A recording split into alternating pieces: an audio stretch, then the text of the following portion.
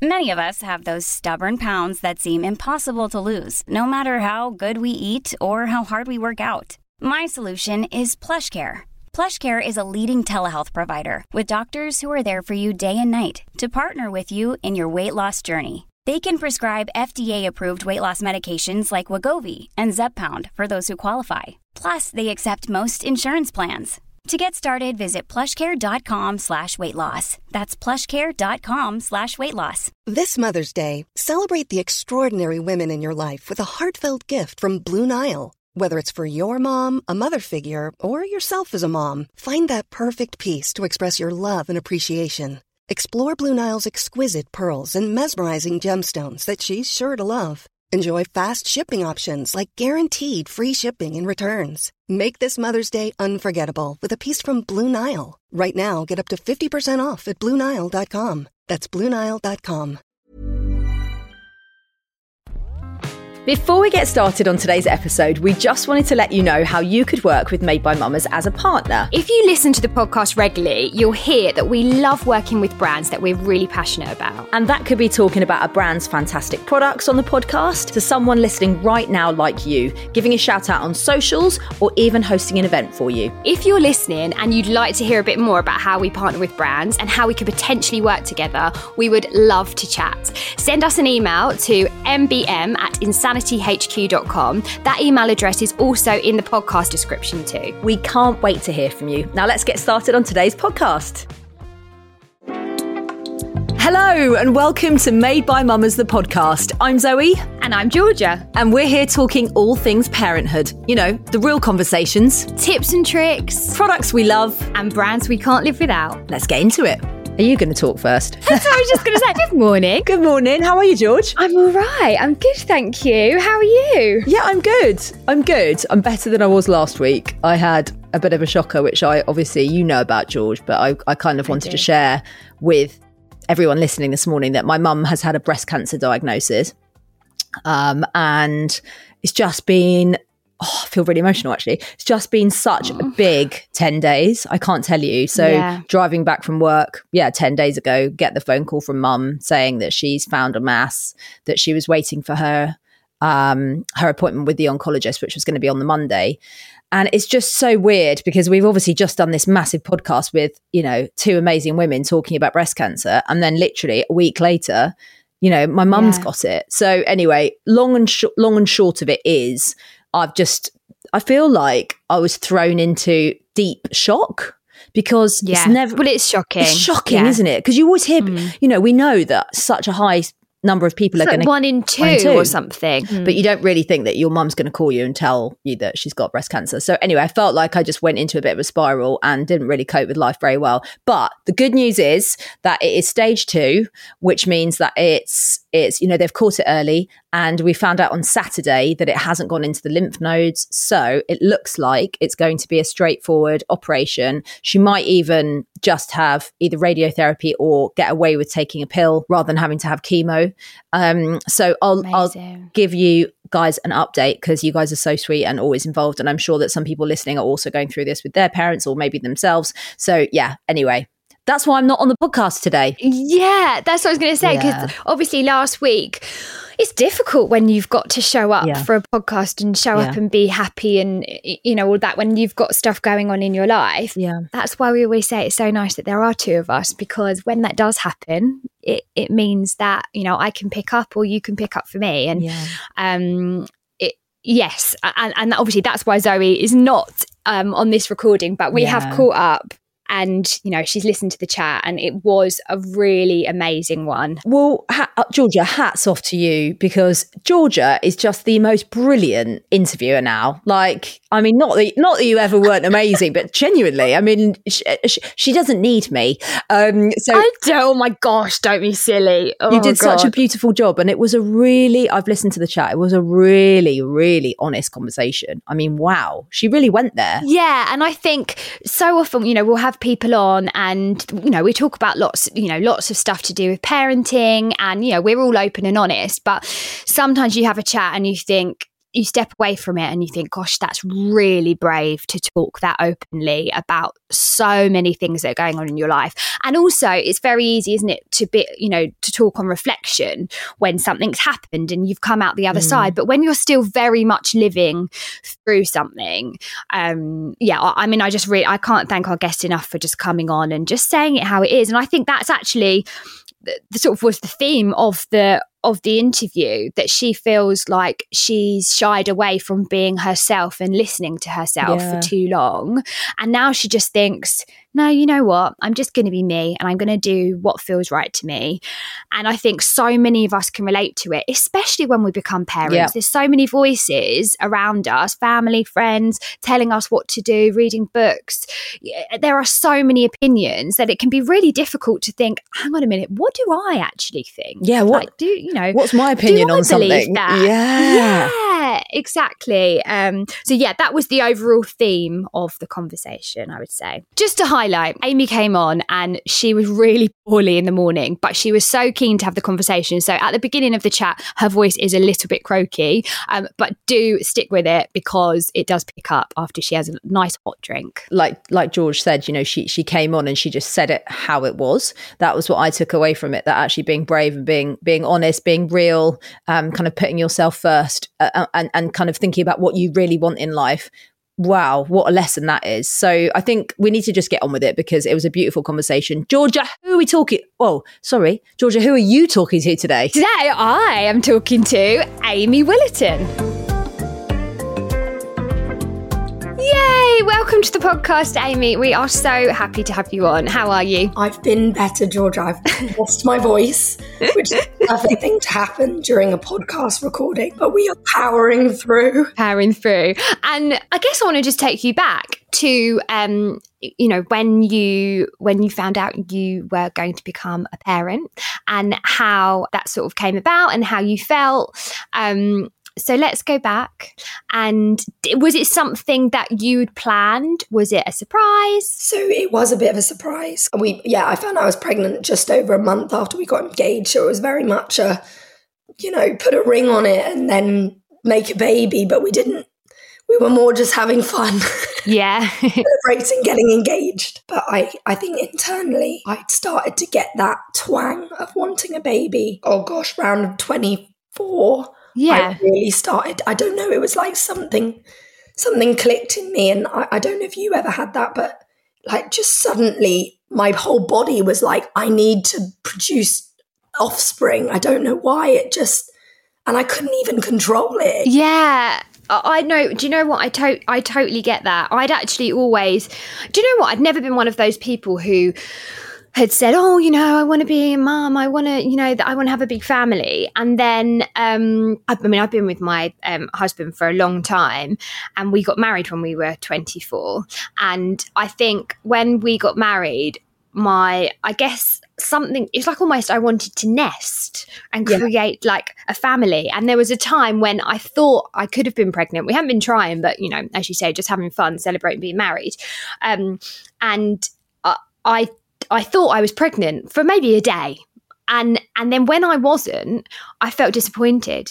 And then I suddenly thought, oh gosh, this is it. This is the thing. I think now we hadn't had a conversation about it. We'd never discussed it. But then I thought, okay, yeah, like this is it. This is me now wanting to become a parent. And I guess, were you both on the same page? I knew I wanted to have one, but I almost was trying to curb those feelings. I almost felt like I shouldn't have those feelings because we were young and I almost started to get those feelings probably I don't want to say prematurely because you can't help when you start that way. No, and I think there is actually such a stigma around wanting to have children young or having those those maternal feelings when you are, in your late teens or early 20s or whatever. There is definitely something weird about saying that out loud, and I think it's because not everybody feels that way. Do you also think it's a generational thing though? Because I just think like we are probably the first generation that are told don't have children till you're in your 30s. Yeah. I don't think ever in history have we ever been told that. No. For some reason, if a woman is 23, 24, wants to have kids, she's weird. Yeah, she's she's she's got her whole life ahead of her, and she's wasting her life. It is really strange, and we're all so different, and we celebrate all of our differences, and yet that one thing just seems to be like, you're odd if you want to have children young. Especially in men. I think it's the men that almost like, and that's not an attacking thing on men, I think it's more just men almost when they meet the girl they want to be with, they almost do feel like they have 10 years. Yeah. It's kind of like, oh, well, we'll date for 5. Maybe we'll get engaged. Oh, and then we'll be engaged for 2 years and then we'll get married. And that is something we're brought up that's perfectly normal. And then it's like a woman's body clock is saying the opposite because there is, you don't have the time always. We're walking on 2 different paths here. A lot of people are feeling quite alone in when they start to feel as a primal instinct that they want to have children. Yeah, I know exactly what you mean. And so what were they, I guess the kind of feelings that you were having with your, then fiance, that he thought he had 10 years and you thought, no, actually, I want this now. Yeah, I mean, there was a period, like we'd been together about 4 years and I sort of really was feeling quite deeply that I wanted more. And the reason I wanted more is because I felt good in the relationship and I felt like, oh, this is something that I want for my life, I feel like when I aired that, it was very much, that's not what we do. It's not what I want. And I actually broke up with him. Oh, wow. Yeah, I actually had a period of where I broke up with him because I said, you know what, maybe I need to find somebody that does want that, because actually I kind of came to the conclusion, because this wasn't over a short period, this was over about 2 years of me saying, I think I want more. Not even I think, I was like, I know I want more. Yeah. And then you almost start to think, well, at what point do I say that that I kind of keep putting to my feelings to one side? How long do I do that before I'm actually just being cruel to myself? If you're not aligned with somebody, what do you really truly have intimacy with them? If you don't, if they can't, or at least have some understanding of why you want that. And it's so difficult. It's so difficult because how often do we find 2 people that want the exact same thing at the exact same time? Yeah. And like you say, there are so many elements to a partnership, as in like, can you have intimacy if you don't want the same thing? I'm sure, you can love somebody and you can really get on and you can have a relationship, but can you have that absolute, like, sort of beautiful, intimate relationship if you're not on the same page? Probably not. And, there's always going to be, I guess, differences in opinion. So you mentioned you weren't on the same page. So how were those, you found out you're pregnant and then you're starting to sort of piece together how it's going to work and what your life's going to be like. How were those first few months? Because I know it wasn't a straightforward few months at the beginning. To be fair, when I did tell him, he was really lovely and he was supportive. It was more later it came out that he wasn't ready, if you know what I mean. He more, for me, supported me at that time. We had a difficult time during the pregnancy. Only at one stage in it, about halfway, I loved being pregnant. I found that whole experience just fascinating and I loved it. But I had a bit of, I guess, trauma in my family where we have a bit of a history of people having disabilities in my family. So I have a disabled brother and I have cousins who are disabled and that was kind of on my mind. And I just felt like, I feel like I have the ability to do tests to find out if there's anything. And actually, the woman I am now probably would have just been like, no, don't even put it in your head. But the woman I was then was a bit of a worrier and I felt like I had to know. And actually what came out in those tests is that we were told that our daughter had this rare chromosomal disorder that would mean that she wouldn't live past infancy. And this is what I was told when I was 5 months pregnant. And I was so distraught by that I really was going in my head thinking, okay, what do I do here? Because now that I've been given this information, I've now got this impossible choice because I've grown up with a disabled person. I know the realities of it. It's not easy. You can paint it saying it's all going to be fine. It's really not easy. It's a life commitment to caring for somebody, you know, and that has a lot of responsibilities. Of course, it's the same with being a parent, but it's I think it's very, for anybody who's experienced that will know it's not the same. Yeah. It's very different. It's you take being a parent and you intensify it by 100. You know, it's and I actually. Like, it was not easy to book a termination because you had to wait a long time. So I remember I had to book it in just in case that's what I decided. So I had that date, and I even had them to tell me how it was going to work and everything like that. And I felt so guilty, but I was really determined, and it was weird. There was something inside of me that felt like there's something not right here.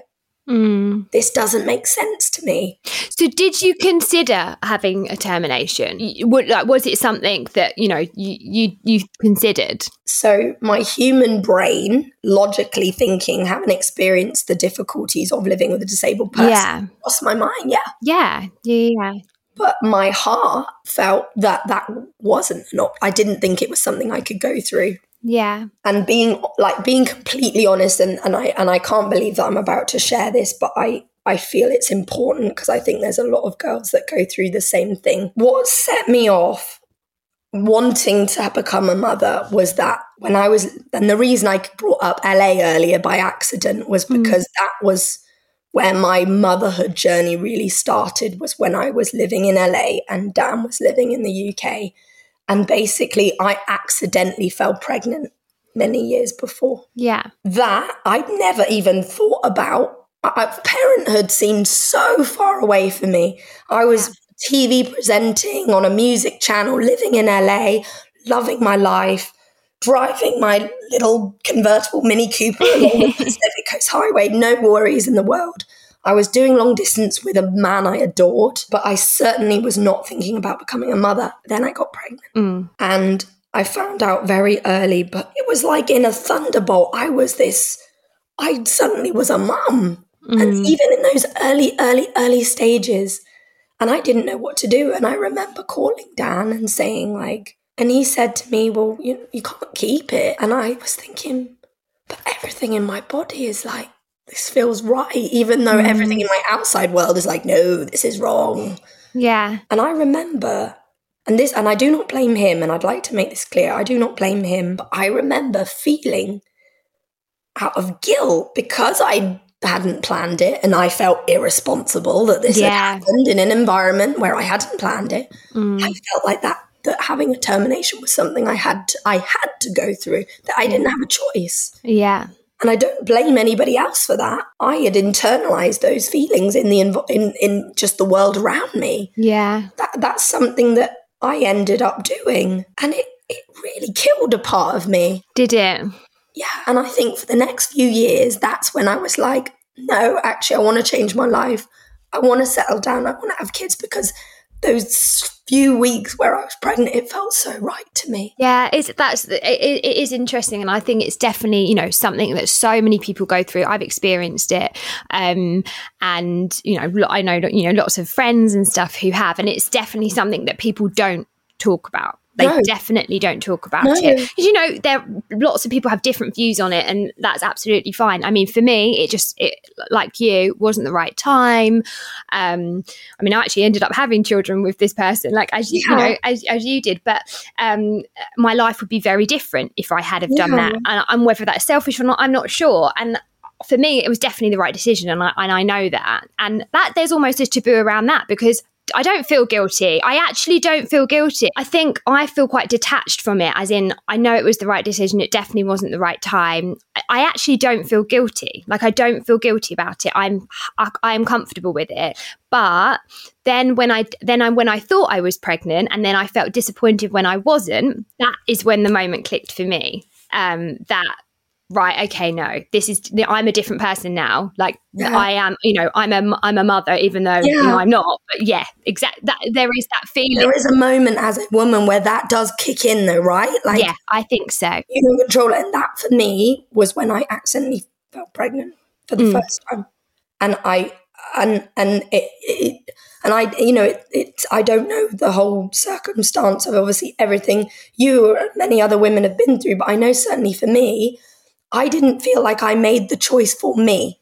Yeah. And I think that's why I hung on to it, because I remember feeling like, wow, I was so quick to feel like I'm in the wrong circumstances. Of course I can't do it. That actually I ignored the way I felt. Yeah. I ignored the way I felt. Yeah. And then after that, for the next 2 years, I'm there telling somebody I want more, because, and I almost feel like I'm deserving of more because I've made that decision for other people. Yeah. And actually I was in control, but I didn't realize I was in control because I hadn't really learned to take personal responsibility at that stage. Because I was only, 23? Yeah. And I didn't know. Yeah, you didn't know you actually had that choice, and it was actually your choice. Yeah. So 2 years of sort of asking for more, eventually realizing he's not wanting more. Mm-hmm. So I broke up with him. I was sad because I wanted to be with him, but then I was like mourning kind of the relationship that I had in my head. But obviously at the end of the day, you can't force somebody to want more than they want to give. It's not fair.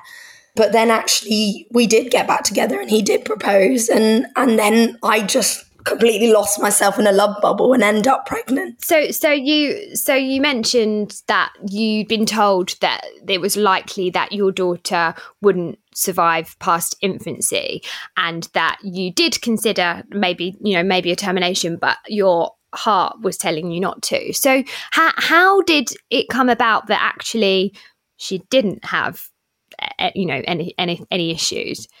Sheer willpower on my part. I just, there was some part of me that was like, I just don't think this test is correct. And a lot of people said that I had false hope because this test is very advanced. And I just said, I need to do further tests.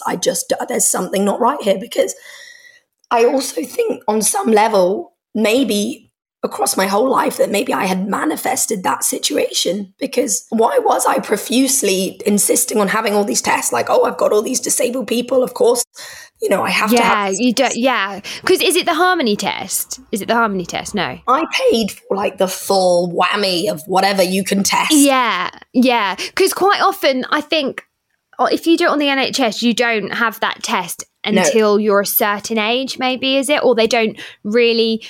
I don't know. I know people who've had it done, but it was never something that was really mentioned to me. But no. I know lots of people who have done it, but I don't know what the like. Yeah, they only offer a test for Down syndrome from memory. Right. Okay. I don't know exactly what the full scale thing is, but I know I saw. You went for I went and had it. I remember them calling me saying, everything's fine. There's just one last test we're waiting for. And I was 5 months pregnant. I still hadn't told my mum and dad or anyone, or his mum and dad. No one knew. You were 5 months pregnant? I hadn't told anyone. Wow. And so it was mad, because once I was told, 9 out of 10 tests are fine, I told everyone. I told my mum and dad. I hadn't publicly announced it, but I told everyone. And then the day after I told my mum and dad and everyone, I then get a call saying that last test has come through and there's something wrong. And we were living in Spain, and the doctor said to me, you need to fly back to London today or tomorrow because there's a problem with your tests. And my heart was like, you're kidding. I've just told all my family thinking were they all clear. And then there's one test that's come back with something that's deserving of us to fly back there that same day. Oh my gosh. And then when I get there and then they tell me, and it's mad because my brother, he's got this 1 in 50 million chromosomal disorder that's so rare that nobody else in the world has it. And then you're telling me my daughter also has a 1 in 50 million random occurrence of a same, not the same, but similar chromosomal disorder. My head just was like, no, I think it's just, how on earth can that happen? To the same family, yeah. Or at least is there something here we don't understand yet?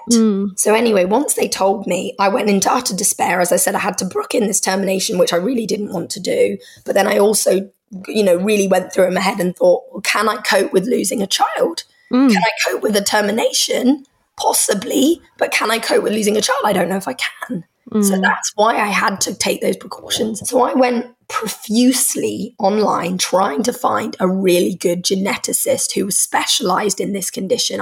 I felt like even though I'd gone private and paid for these other tests, no one could really tell me anything. Yeah. I felt like they were delivering these results, but really they were just kind of like, we recommend that, you probably terminate the pregnancy. And that's kind of what they would say but it's weird because of what I'd been through before, where I'd gone completely in my head and just thought about what everyone around me was telling me and I hadn't listened to myself.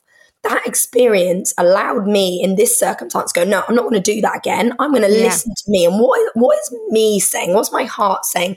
And it was telling me, you need to know more. You cannot take action until you know 100%, you feel it in your body that this is the right decision, and I didn't. So I found this wonderful geneticist based in Newcastle, and he was the first person that talked to me like a mum, like a human being, and had compassion, and actually was like, let's get to the bottom of this. There are other tests you can do now that you've encircled what it is potentially.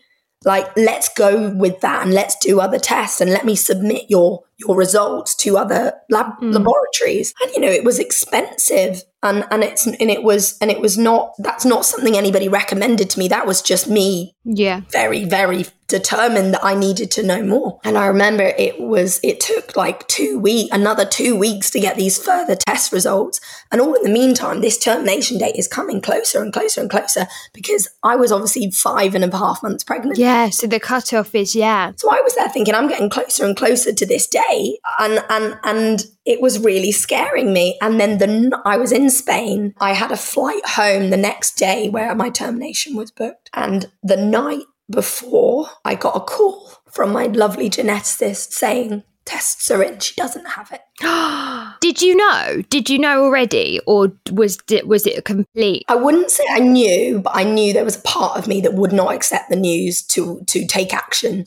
Do you know what I mean? There was just part of me that I was just like, no, I can't move forward because I don't believe in this. I believe that maybe I think I've created this scenario. Do you know what I mean? It's like, because it just seemed too impossible. It just seemed impossible. And I have a wild imagination, and the things that appear in my life are wild. And it's when I really, as I got older, really believed in the power of manifestation, because sometimes I'm like, whoa, there's just no way that would happen. Yeah. Yeah. When he told me, and I said, well, can I rely on this? And he was like, Amy, he said, I've done 3 more tests. He said, all of them are saying no. It's only your original test that's saying yes. He said, I'm not going to say it's impossible, but he said, if it was me, I would be relying on this. Because he said, we've gone more detailed into what it is, and they're coming up negative. They're not saying she's got it. So I think you should feel really confident. And I was just, I can't even, I have pictures of me where I woke up at sunrise the next morning, and I just was just dancing with happiness, because I just, after this month of just hell, and it was only my gut that was saying no. Everyone else, doctors, everyone's telling me, don't, this is impossible, don't continue with the pregnancy. It was literally only me, slaved all night on the internet, finding somebody that I felt could help me. We'll be right back after this short break. How would you like to look 5 years younger? In a clinical study, people that had volume added with Juvederm Voluma XC in the cheeks perceived themselves as looking 5 years younger at 6 months after treatment. Look younger, feel like you. Add volume for lift and contour in the cheeks with Juvederm Voluma XC. Reverse signs of aging by adding volume to smooth laugh lines with Juvederm Volure XC. For important safety information and to find a licensed specialist, visit Juvederm.com. That's JUVEDERM.com. Not for people with severe allergic reactions, allergies to lidocaine, or the proteins used in Juvederm. Common side effects include injection site redness, swelling, pain, tenderness, firmness, lumps, bumps, bruising, discoloration, or itching. There's a risk of unintentional injection into a blood vessel, which can cause vision abnormalities, blindness, stroke, temporary scabs, or scarring. Talk to a licensed specialist to find out if it's right for you. This Mother's Day, celebrate the extraordinary women in your life with a heartfelt gift from Blue Nile. Whether it's for your mom, a mother figure, or yourself as a mom, find that perfect piece to express your love and appreciation. Explore Blue Nile's exquisite pearls and mesmerizing gemstones that she's sure to love. Enjoy fast shipping options like guaranteed free shipping and returns. Make this Mother's Day unforgettable with a piece from Blue Nile. Right now, get up to 50% off at BlueNile.com. That's BlueNile.com.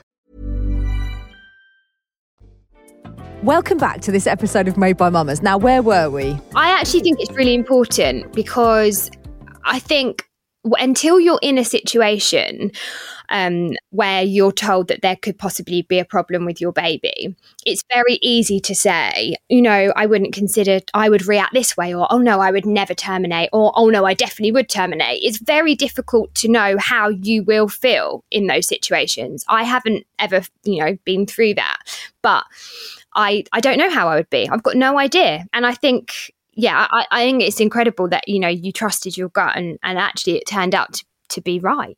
If I hadn't been through that circumstance where I had allowed myself to make a decision based on what other people were telling me, I don't think I ever would have had that strength in myself to go, no, I'm not going to do that again.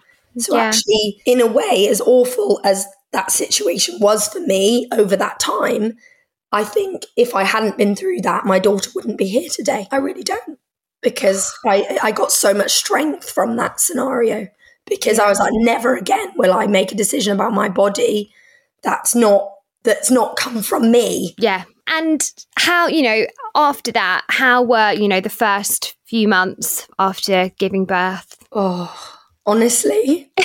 Honestly, that's what we like on this podcast. I was gutted about the way my birth went, if I'm honest. Oh, really? And I really I was so happy when she arrived, and I was so just, elated at the miracle of life. But I'd been on a bit of a journey with my own sort of birth story where I was born by a C-section, and I remember my mum was like, yeah, no, in our family, our hips aren't big enough to give birth, so we have to have C-sections. And so I remember when I talked about to the doctors, I was like, I have to have a C-section. And that was almost just like what I thought. Yeah. And that was all I knew about birth. And actually, it was the doctor that was like, are you sure? And I was like, yeah, like, of course, like that's totally normal, right? And he was like, it's actually not. Like, he was like, maybe you should go read some books and come back. And thank you to that doctor, because I ended up reading Siobhan Miller's The Positive Birth book. And wow, I got so much from that book, because it really was, again, all about that journey of learning to trust yourself. And so I became the flip opposite, where I was like, I'm going to have her at home. I'm going to be this earth mama. Yeah. And oh my God, I turned a bedroom in my apartment into an absolute Zen den. I love that. Zen den of birthing heaven. I mean, there was not an incense candle I didn't have. I hope I have videos somewhere, because you've never seen anything like it. My Amazon box, where I ordered everything that you could possibly order. I went totally overboard. And then when it came down to it, I just didn't know really what I was doing. I had all the gear, no idea. Yeah. Because I hadn't done that internal work to learn to trust myself. So when I really got into birth, like I was at home in labour for 3 days. Ooh. And I was so like, I'm going to have this home birth. But when it came to that point where, as a woman, and you're giving birth, and you have to let go. You have to let go. You have to let go of any conceivance of who you think you are, who you think you should be, because you have got to birth a human being. You've got to let rip. Yeah. And I got to that stage and I couldn't do it. I couldn't let go. I wanted to hang on. I didn't want to expose myself in that way, even with a midwife and my partner. I couldn't let go, because I didn't even know how to let go, because I'd spent my whole life being this perfect person that didn't have a clue how to do that. And so I concentrated so hard on all the things I needed, but I never actually really went, well, what's all the stuff inside of you that's not letting you let go? Yeah. And so I, after 3 days at home and no progression, the midwife was like, look, you need to go in. But I'd almost terrified myself so much about induction that I felt that I didn't want to do that. So I almost got in, was like, if I can't have my home birth, just take her out, Yeah. And I did that in that moment. But I look back and I'm like, what were you doing? But it's fine. It was my birth journey. But by the time I gave in, I was so tired. I didn't care anymore. I was just like, take it out. Like it was like that. I can't actually watch my birth video without getting really upset because I just, yeah. And so I think when I first became a mum, I had this sort of guilt that I'd given up. I felt guilty about giving up. It's so strange that we do that, isn't it? That we we think that we have to birth in a certain way. And if we don't, then we haven't done it the right way or the proper way, or because it's so different, because in different cultures and in different places, different births are the norm. So like, one of my friends has just had a baby in Singapore. I mean, her doctor looked at her like she was completely crazy when she first said that she didn't want to have a C-section and she actually wanted to have a vaginal birth. He was like, but why would you do that? Because it's dangerous and you don't know what it's going to be like. This way we can plan it. Whereas in the UK, if you go in and say you want to have a planned C-section, they look at you like, well, why would you do that? You haven't even given it a go yet. It's so weird. It's so weird. It's so weird. And again, it all comes down to learning to listen to ourselves again, kind of the theme of this. Do you know what I mean? Because I listened to my mum with the C-section. Then I read the book. Then I went way too extreme the other way where I didn't really know what I was, because it's all good like telling a woman to trust herself, but did I really trust myself? How do you do that? It's so much easier said than done, isn't it? If you haven't done before. I know how to do it now. So how have you come to feeling like this now? Because you're talking a lot on reflection. Now you're piecing everything together. What was there a time? Has there been a pinnacle point recently that has made you, I guess, reevaluate? Yes. The last year of my life. So I'll skip ahead, but I ended up locked down with Dan and his family for 2 years. And during that time, I just felt like I was completely powerless over the way that I mothered, because I was living in a house with so many other people, again, giving me their opinions meaningfully, not in a bad way. But I just remember feeling like I don't know how to listen to what I'm feeling, because I feel like everybody just wants to tell me all the time what they think and I can't hear myself. Yeah. And after 2 years of that, because it just went on too long, I left Dan and I said I need to go be on my own, because I can't, I don't know who I am, because I'm a person that I feel is made up of everyone else's opinions of what I should be. So when we split up, we sat down and we said, right, where do we want to live? And we both had spent majority of our time in a relationship in Spain. So we agreed we would live in Spain. But I said, you're going to think I'm mad, but I want to go live on Ibiza. And he was like, what do you mean you want to go live on Ibiza? I was like, I just think that so Ibiza is only 2 hours by boat from the mainland. And I said, I think I need to just get an apartment and on my own. And I just need to be on my own. So we made an agreement that basically I would live in Ibiza, I would have Demi for a week, and he would have Demi for a week. And we, over the whole summer, that's what we did. Wow. I moved there on my own. And when I had this idea, I Googled, I found an apartment. I saw the apartment I wanted and I went, that's the one. I'd never even been to the town. I didn't know where it was. Oh my gosh. And I just said, I just need to go and be on my own. That experience over summer changed everything for me. It was not easy. No. I finally learned to be by myself and to learn how to tune into myself. And actually, obviously every month was different. Every month was very, very different. The first month I didn't really go out a lot. I was just at home with Demi, kind of just getting around this idea that I was on my own for the first time in my life, and I was on my own emotionally, financially, everything. I was completely, there was no one to turn to, And so in those weeks, you said you'd have like 1 week with Demi and then 1 week on your own.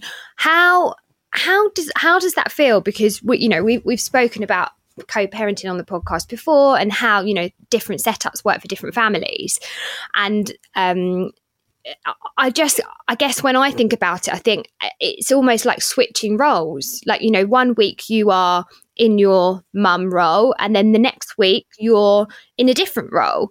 And so how did that feel, like going from one to the other? It was really difficult to begin with, because of course my head as a mum was just like, how on earth can I commit to spending 50% of my time without my child? Yeah. I had no idea how to even comprehend that. Like, it was like the most awful thing to me. But at the same time, in order for me to live in Ibiza, that's what we had to do, because we couldn't be traveling every 3 days. And yeah, of course. And so I had to get my head around that. But actually, as I started to get used to it, I realized that, you know, I was mum for a week and then I was Amy for a week. Yeah. And actually, oh my God, it meant that I was so much better mum when she was with me, because I did all the things that I wanted to do for me, I did in my week without her. And then when she was with me, I was just so engrossed in her world and I was so present with her. And actually, my guilt started to go, well, actually, how many parents get to be 100% present with their kids? Yeah, exactly. You know, how many parents get to do that? So I actually really thrived on it, because I would, you know, she would come to me, we would go to the beach, we would go to our little favourite cafes, we would go to the park, we would do all the things that we love to do together. Then on my week off, I would go to women's circles and I would meditate and I would do yoga and I would go to stand-up paddleboard club and I would go on hiking groups and I would meet people and I would have adult conversations. I stopped drinking and I stopped eating meat when I went over there. And I learned so much about like my body, my inner world. Like I learned, and people are very into their kind of inner world and consciousness over there. And people are very like, nobody ever made me feel guilty for my circumstance. Do you know what I mean? Yeah. Everyone always was like, wow, that's really powerful what you're doing on your own, you know? And actually, for the first time in my life, I didn't feel like a bad mum, even though I was on my own half the time. I didn't feel like a bad mum, because the only time I felt like a bad mum is when I was in an healthy environment where I didn't feel that I could express myself.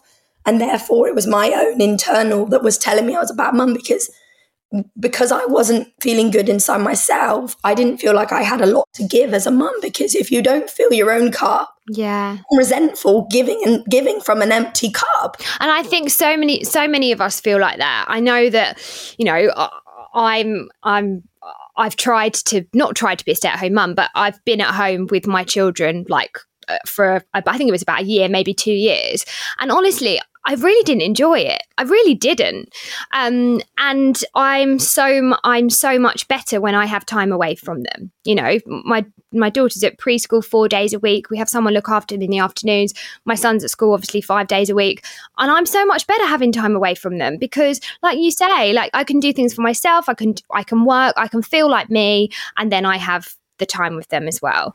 And I don't know why, you know, anyone would think like that it was a bad thing to do something for yourself. And because like ultimately, what do you want for your children when they're older? Do you want them to give up everything for their... No, of course you don't. You want them to be happy and you want them to be themselves. So why would we not lead by example?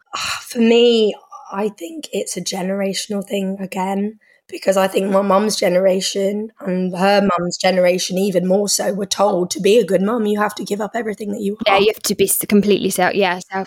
You know, when I tell people my story, a lot of people are like, well, you know, how is that possibly good for the child? And I said, because I know when I fill my own cup with the things that make me feel happy and alive, I show up for her in a completely different way. Exactly. But again, it's really difficult. And I don't blame people that have this view of you must give up everything for your child. No, gosh. And if it makes you feel happy, then that's what makes you feel happy. Mm. No, there's no right way. There's no right way of doing it.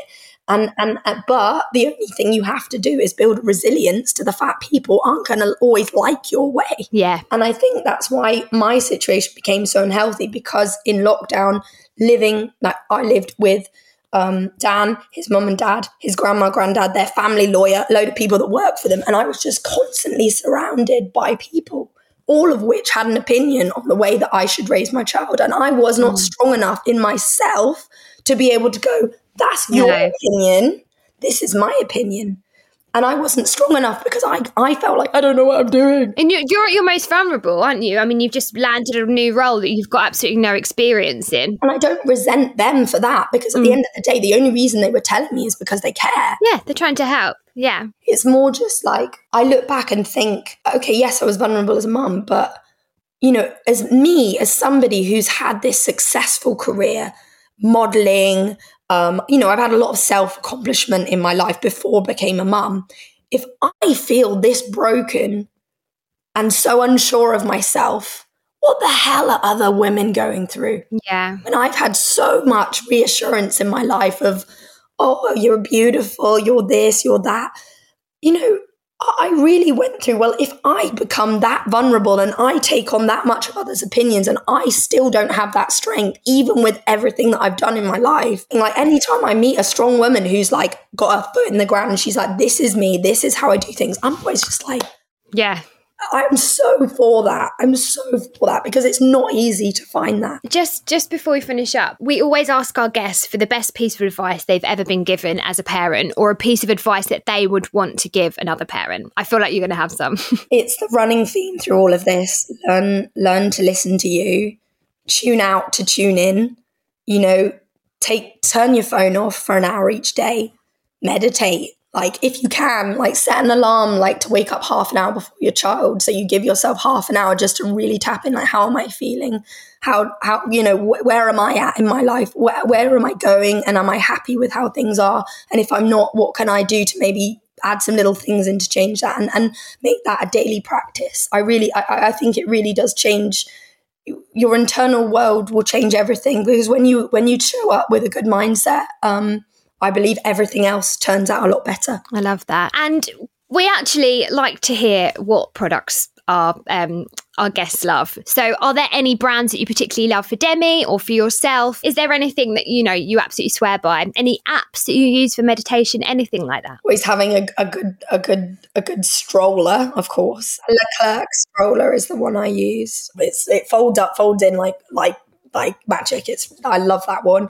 I use Insight Timer, which is just like a meditation app, but all it does is really, it just gives you a nice little relaxing boing, and then, you know, and then it boings again when you've done. So I use that. I also use, I think it's really healthy as a mum and woman to use like a period tracker. I use natural cycles and I don't take contraception, and I highly recommend that, because I think, again, going back to that internal work, when you start to really understand your own body, it really helps you on those days where you like wake up and you're like, I don't know why, but I'm crazy today. Yeah. There's nothing I can do about it. Yeah. And it's mad, because as I've been using natural cycles, I'll go on my app and it'll be like, just so you know, you're going to be more emotional today because you're at this point in your period. And I'm like, oh, thank you. It's really reassuring. Oh my God, I need to go back to natural cycles. I did actually use it for a little while and then I just stopped using it. But I didn't know that you got all that extra information as well. That's amazing. Oh my God, I should probably get my husband to download the app as well. Women are like the moon. We're always in different stages of our cycle. Full moon, half moon, new moon, and actually our bodies are made up of 70% water, and the moon controls the tides, you know? So when everyone doesn't think that where the earth isn't connected with how we're feeling, I mean, it's madness, because we know as a fact that we're made up of water, and yet we ignore kind of the nature that's going on around us to actually be able to apply it to how we're feeling inside. There's so much to know. There's so much to understand. And yeah, I'm just super passionate about learning to understand ourselves better. That feels like my personal mission in life right now. I love that. Thank you so much. We could have literally chatted to you all day. Oh, thanks, Georgia. Thanks for having me. I feel like I want to give her a massive hug. So do I. When you put it all out there, all of the things that she's been through in such a short space of time, it's amazing, you know, that she's still battling on through, because it's even individually, lots of those things are so tricky to navigate. Like, imagine being told that you're going to have a disabled child and that they potentially won't even make it through infancy. So the likeliness is you're going to have a baby and then they'll die within the first few years of being alive. Can you imagine that? And then being told, oh no, actually, no, actually she's going to be fine. And I mean, I just can't. Wow. I don't know. I actually really don't know what I would do in that situation. We've actually had that conversation quite a lot, just the two of us, haven't we? About, you know, we count ourselves very lucky in a way, because we never faced that. There wasn't that conversation. You know, we had our Harmony tests, or I think I waited for the 20-week scan for, you know, everything was fine. I haven't had that moment where it's like, is it not going to be okay? Is it going to be okay? You know, a friend of mine, she gave birth, and then when she looked down at her little girl, she was like, my little girl's got Down syndrome, and they didn't pick it up on the test. And then, but she'll say it's the best thing that ever happened to her, you know. So there's all, it's such a minefield. It is, I know. And I do, like, I mean, Amy's got a disabled brother, and other people in her family with disabilities, so she knows the reality of like what it's actually like, and how, you know, how difficult it is for a family. And I don't know, at 26, you know, when I was pregnant with Axel, had they have said to me, you know, you're probably going to lose this child in the first couple of years, I don't know if I would have been able to go ahead with it. I really don't. I don't know now, like, you know, when you get older and you kind of, you've met more people and you've spoken to more people about these situations. Thank you to Amy. Thank you for coming on. And Georgia, well done to you for handling that on your own. Before we say goodbye, we would love to talk about our live event, which is coming up on Thursday, the 8th of December, our big first live podcast taking place in London. We've got tickets still available. We really want you guys to be there. We don't want you to miss out on it. We would love you to come. It's at King's Place, which is near King's Cross. We've got an amazing goodie bag. We have got a really great lineup of guests, and we are going to start announcing those over the next couple of weeks. But I really would urge you, if you're thinking about coming, just book a ticket, because I think as soon as we start announcing the guests, especially, they're going to get snapped up. Yep. And we, you know, that's it. There is one date at the moment, and so if you can't come to that, then that's it. You're gonna miss out.